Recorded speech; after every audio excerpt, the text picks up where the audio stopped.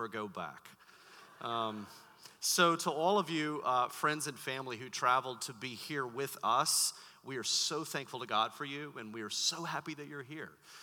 Just a couple of days left before we celebrate Christmas. As Kevin said already, this is the final Sunday of the Advent season, and Advent is a time of preparation. It's a time when we contemplate why Christmas is such good news, why it's not just a time for food and drink and celebration and sentimental sort of Hallmark movies.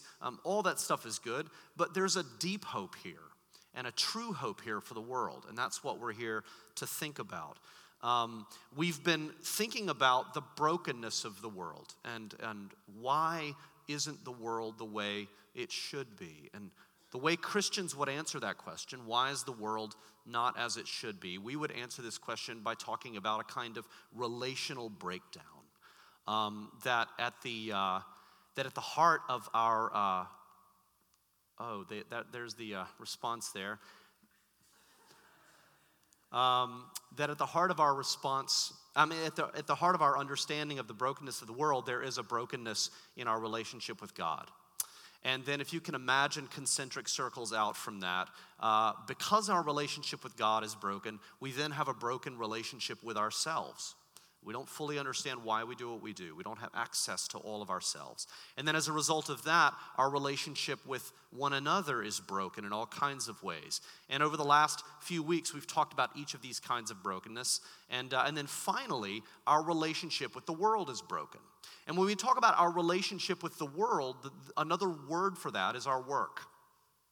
What we do in the world, what we make of the world, even that is broken. And so this week, this final Sunday, we're going to talk about why Christmas is good news for our relationship with the world, how Jesus can bring renewal to our relationship with God, self, other, and then this week, how Jesus renews our relationship with the world. And so we're going to look primarily at Genesis chapter 2, but we're going to take a number of other scriptures into account, and we're essentially going to look at three things about our relationship with the world, our work. We're going to look at the way it ought to be, we're going to look at the way that it is, and then we're going to look at how it can be because Jesus came at Christmas. Let's pray.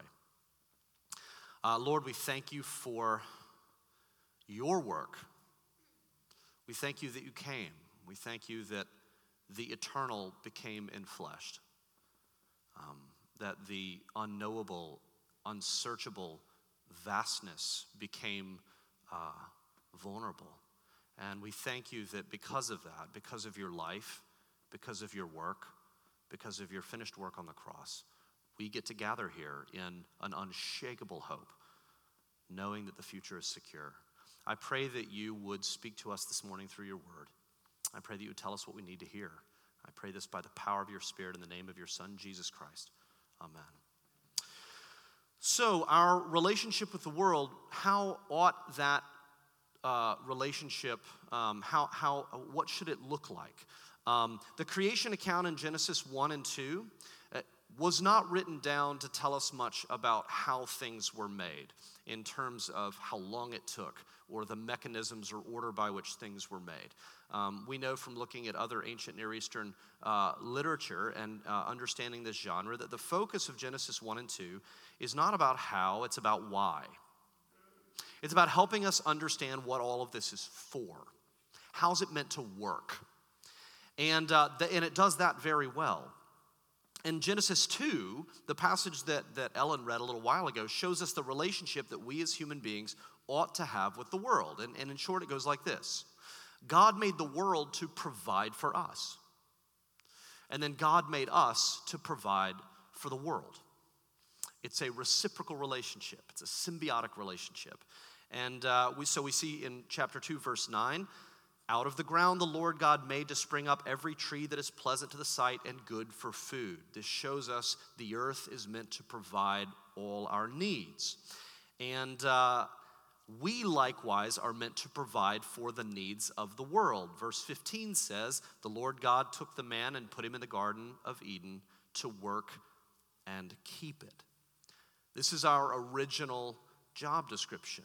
And if we compare Genesis 2 with the Genesis 1, verse 28, where we see God instructing human beings to fill the earth and to rule over it, and then we understand the nature of that filling and the ruling is actually working and keeping, we began to see why God put human beings in his world.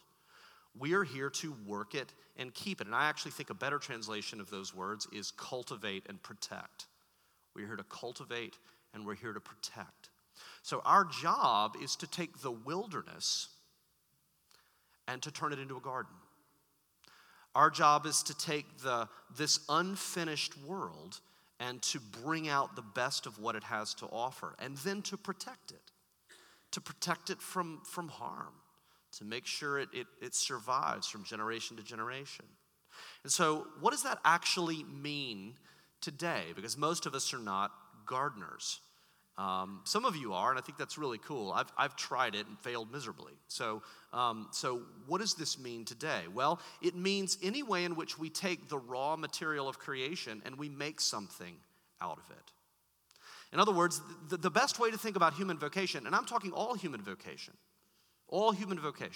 the best way to think about what you do in the world is that you are making something out of the world. You are a kind of, maybe not an agricultural gardener, you're a cultural gardener. You're a cultural gardener. And you are making culture. You're making cultural goods.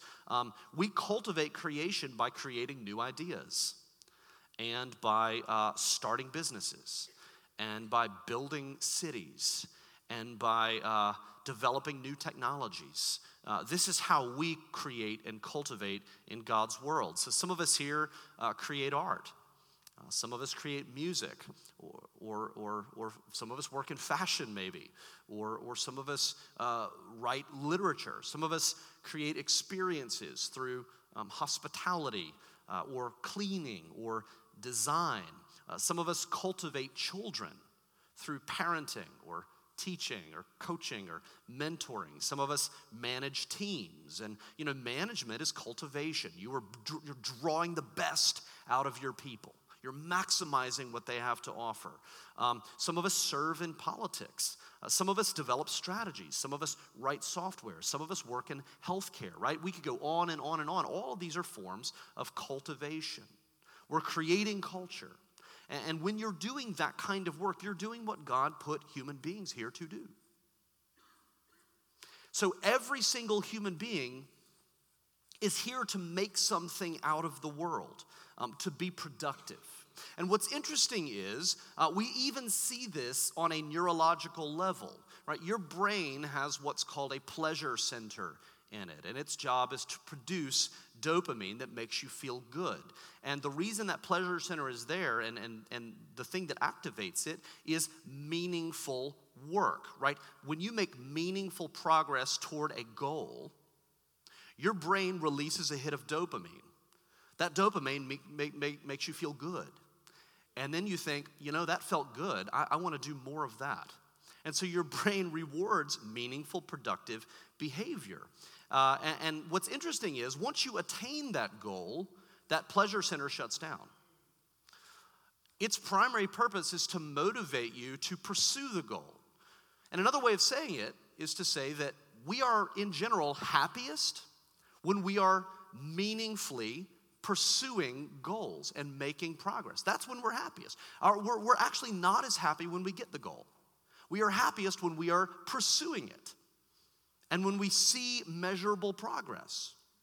Right? So I even see this in my 2-year-old, Emmeline. The other day I was trying to cook, and she obviously wanted me to do other things, and so I said, Emmeline, I would love for you to help me cook. I said, could you please go get the cutting board out of the drawer, and could you please get this bowl and hold it? And I started just kind of giving her orders. I was like, if you want to hang out, you're going to be my sous chef.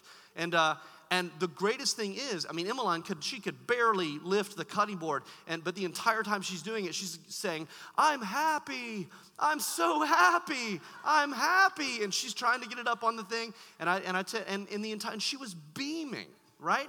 And it's because she realized that she was meaningfully contributing to something that was happening in the house. And I think her brain was just filled with dopamine at that point. I think she was loving life, right?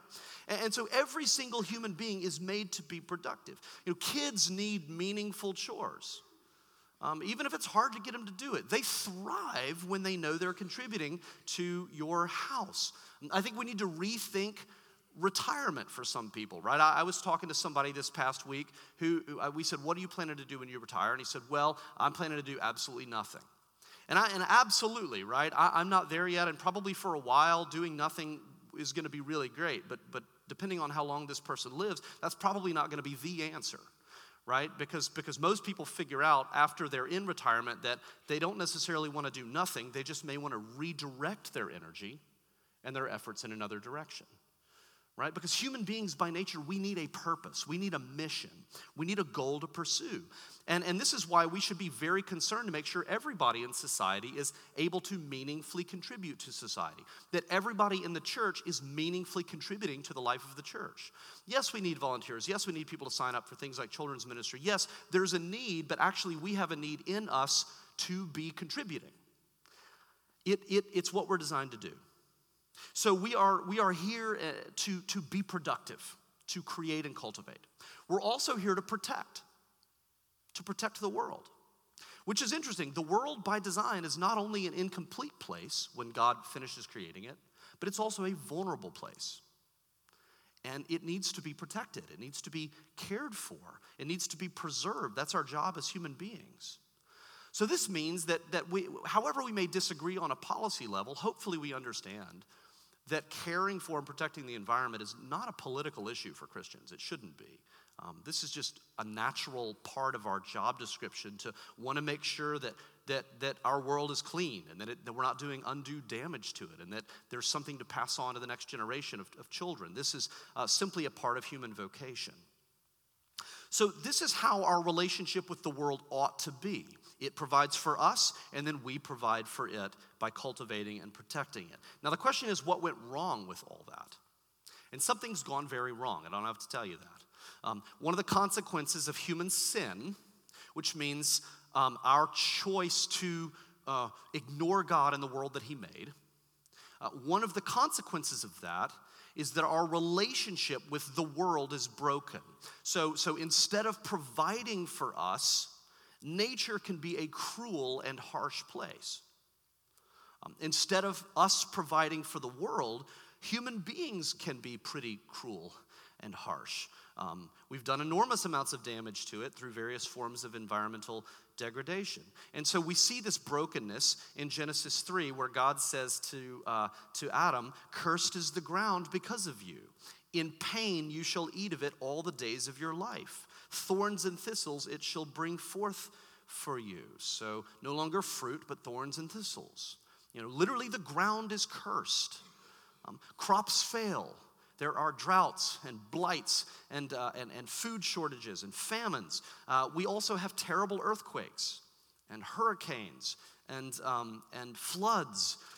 We also have disease and infertility and entropy and decay, right? All of these are evidences that show us that the world is broken, that our relationship is broken. And our work is now thwarted by thorns and thistles. Whatever you do, whatever field God has put you in, you are facing thorns and thistles. Right? We run up against broken systems. We run against corrupt bureaucracies. We run up against unjust institutions. We run up against inept managers. We run up against disgruntled, resentful employees, right? In all these ways, we live in a world where you can do your best, you can do everything right, and still get the wrong outcome because the system is broken. And so because of this, work can be rewarding, but can also be tremendously frustrating and exhausting because of the thorns and the thistles, the futility. And then without God at the center, if you look at this image again, without God at the center of things, everything starts to become distorted, including our work. We begin to lose perspective on the work that we do. And this moves in a couple of directions. So some people, because God is no longer the center, their work becomes the center. Their work becomes the ultimate thing in their life. It becomes the source of meaning, the source of identity. They can't imagine being in the world without the work that they do. And so you see some people going in this direction, and then they sacrifice all of the time and energy that they have for their work. And so their family gets neglected, their kids get neglected, their health gets neglected, their friendships get neglected, all in pursuit of the idol of work. For other people, they go in the other direction, and they begin to feel like without God at the center of things, their work seems meaningless. Everything seems meaningless. They wonder why they even show up, right? They wonder if they're making any difference at all. They run into that futility, and they think none of this matters anyway, right? And this isn't just something that people in offices experience, right? This is something I think that a lot of new young parents experience. You know, you're sitting around kind of more or less isolated, feeding and changing diapers all day, and just feeling like your entire life is this sort of routine. And you long to be able to use adult words and have adult conversations, right?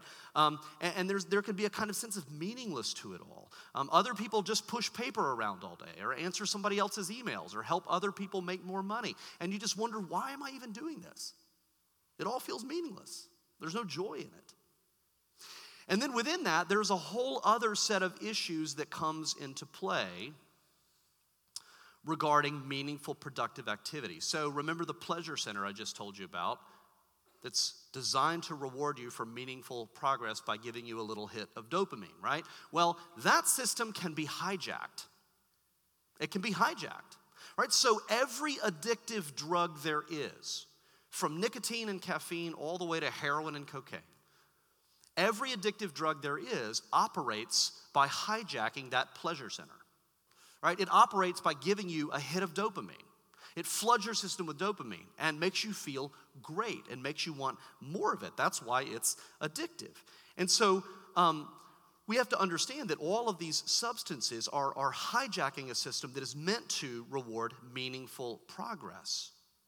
But it's not just drugs. It's also things like food and drink and shopping and many of the activities that we do around the holidays also trigger that pleasure center, right? Flood our system with dopamine, make us feel good. And I'm not knocking all of that. I hope we all have great food. And I hope we all have great celebration this week. But we just need to be aware that this is part of why it's so enjoyable, right? And we need to think about the fact that it all sort of ties together, that it is actually our overconsumption that in some ways is contributing to environmental degradation, right? So it's all kind of connected together.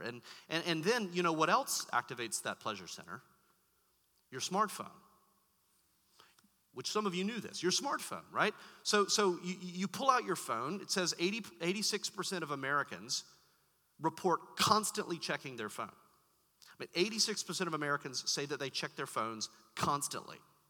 So likes, retweets, texts, notifications, buzzes, dings, chimes, every single time, dopamine, dopamine, dopamine, dopamine, right? So you're flipping through Instagram, looking at pictures of other people's dogs, dopamine, dopamine, dopamine, dopamine. And it's Pavlovian conditioning, right? It's a Pavlovian conditioning machine, right? Bell, reward, bell, reward, bell, reward, right? You're being conditioned. And so here's the point.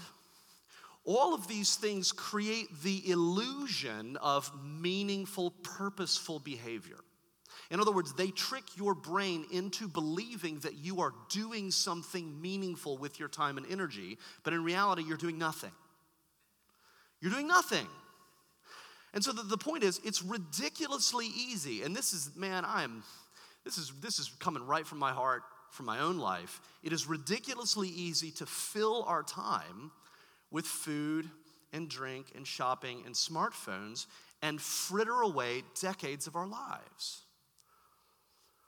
And this is why, you feeling the Christmas spirit yet? This is why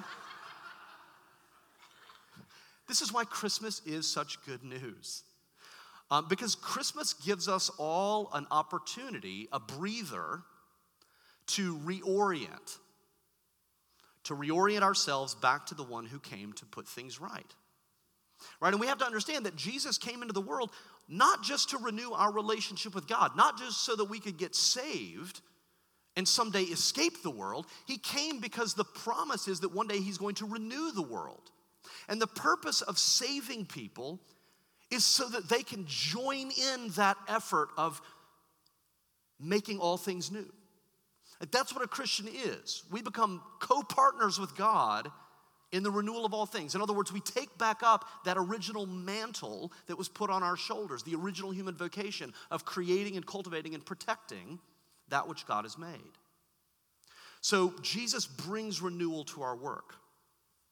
And there are a few, let us say, Christmas gifts that Jesus offers us that change how we think about our work. I'll just give you a few here as we close. Number one, to all of those in this room, all of us who are workaholics, to all of us who can't take a day off, to all of us who tend to make idols out of our work, Merry Christmas. Jesus gives us the Sabbath. In Mark chapter 2, verse 28, Jesus says, I am the Lord of the Sabbath. In other words, he's the one who can give Sabbath rest. He's the one to whom the Sabbath points. So when Jesus cries out on the cross as he's dying, it is finished, he's not just talking about his death. What he's saying is that he's accomplished everything necessary to reconcile us to God and make us whole again. And so every Sabbath is an opportunity. It's a God-given, gift-wrapped present to you to cease from your work and to focus on God's work. To remember that no matter how important your job is, at the end of the day, nobody's work here on earth will save anyone or anything. The finished work on the cross will save everything. And that's the hope of the Christian, right? Your work is important, but it cannot save you. There's this article in The Atlantic recently that I think some of you saw that I loved. It's about a local pastor here in D.C., African-American pastor, pretty well-known guy who's planning to take his first sabbatical. And especially in the African-American church, sabbaticals are pretty controversial, and there's not a lot of support generally for people taking sabbaticals. And so it's a bit of a countercultural move. And so a lot of people are interested in this because they think it might set a trend among other pastors. And so they interviewed him, and he says this. He says, at one point when I started, I was working 7 days a week. And a member of the church at the time, an older lady, said, why do you work every day? And the pastor responded, well, the devil doesn't take a day off. And she said, why is the devil your role model? Can't you just imagine that? This older, wiser woman and this young, idealistic pastor. Why is the devil your role model? She said, Jesus should be your role model. And he says, take a day off. I love that, right? So to all of us workaholics, Merry Christmas. Jesus has given you the Sabbath. To all of us who feel like our work is meaningless, Jesus gives us an entirely new motivation. Colossians 3:23, whatever you do, work heartily. And you know that actually literally translates, work from the soul. Whatever you do, pour your soul into it. As for the Lord and not for men, knowing that from the Lord you will receive the inheritance as your reward. So the entire motivation is different. Most people work for some combination of money or influence or power or meaning. If your job gives you one or two of those things, you're probably doing pretty well, right? If you get power and influence and money and a sense of meaning and all, man, that's pretty rare, right? So most people work for those reasons, and those aren't bad reasons to work. But Christians don't ultimately work to seek a reward. Our work is a response to the security that we feel because of our inheritance, which is what Paul is saying here. Now, what's the difference? What's the difference between seeking a reward and resting in an inheritance? Well, you can't earn an inheritance, right? It's not based on performance. The only way to get an inheritance is to be born into the right family. The inheritance is something that you're given because of your family name. And so becoming a Christian means taking the family name of Jesus Christ. It means taking the inheritance of Jesus Christ, which he freely and joyfully offers. which means that everything that matters is already yours. It's already yours. It's there, it's secure, it's waiting for you. It's yours. Your place in God's kingdom is secure. So Jesus would say to anybody here who feels meaningless about what they do, he would say this, hey, good news, Merry Christmas, you work for me now. You work for me now. I don't care if you wait tables or change diapers or negotiate international business deals, you work for me. So every single thing that you do, you're doing for an audience of exactly one. And when you do that work that I have given you to do and you pour your soul into it, when you work from the soul, right, that glorifies me. It delights Jesus to see us doing what he has put us here to do. It delights him. His value system is utterly different from ours. I couldn't get away from the wonderful illustration of Eric Liddell, which some of you know, Chariots of Fire. But as some of you know, Eric and Harold Abram are rivals throughout the entire movie. They're rivals all the way to the very end. They're both runners. They're both fantastically talented. And the entire story is about this rivalry between Eric Liddell and Harold Abraham. And the medal race comes up, the thing that we've been building toward. But the medal race is going to happen on the Sabbath. And Eric refuses to race. And so Harold ends up running and winning, and he wins his medal, but the medal doesn't actually end up satisfying him. It's just a medal. It's just By contrast, Eric leaves. He goes on in his life to serve the people of China for years before being put in a Japanese prison camp where he eventually dies. And, a lot of people in the world look at that and they look at this profoundly gifted runner like Eric Liddell and they say, what a waste. What a waste. Imagine if he had kept racing. Why would he go do something like that? But then if you understand Eric's motivation, you begin to understand that the reason he ran had nothing to do with the applause. It had nothing to do with the medals. It wasn't because of fame or money. When he was asked, he said he runs because when he runs, he feels God's smile. He feels God's smile. He feels God's pleasure. That's the source of meaning in our work. It's all we need. You say, I'm not making a difference. I'm not having an impact. When you do what God has put you here to do and you pour your heart into it, it delights God. He'll make the difference.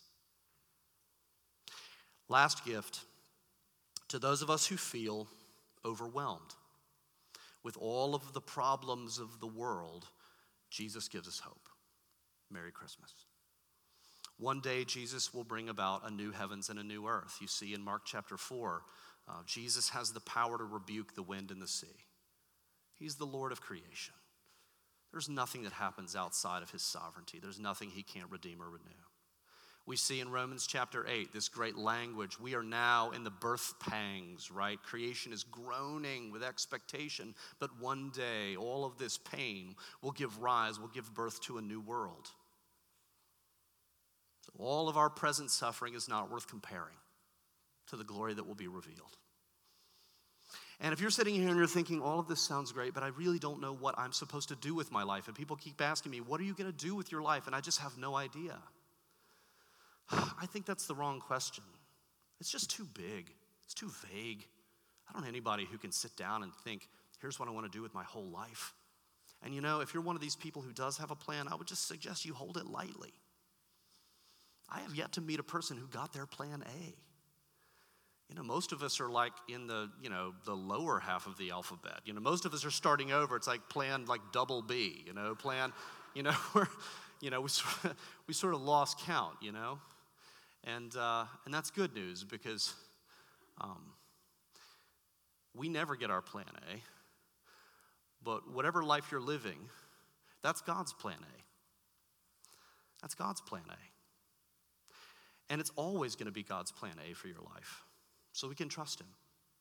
And so if you trust God and trust that you're living his plan A, then you can just have the freedom to look around at your little corner of creation where God has placed you and to begin in trust and love and desire to serve him, begin to ask, what here needs to be cultivated?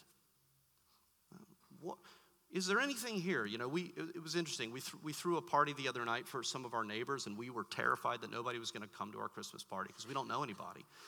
And a lot of people came, including these two neighbors who have been in this bitter feud for I don't know how long. And they had to stay 20 feet apart from each other to be in our house, but they were both at the party. And we didn't even know about this, right? Until we had the party, and we just started wondering, well, maybe one of the things that we're called to cultivate here on this street is just relationships between the people who live here, many of whom we don't even really know each other. And so we look around and we ask, what might need to be cultivated here? And then we ask, what needs to be protected here? You know, are there kids that need my attention? You know, is there somebody who lives down the street that needs my focus, right? Is there something that needs to be cultivated, something that needs to be protected? Is there anything that I can do in my life to make the world a little cleaner, a little more sustainable?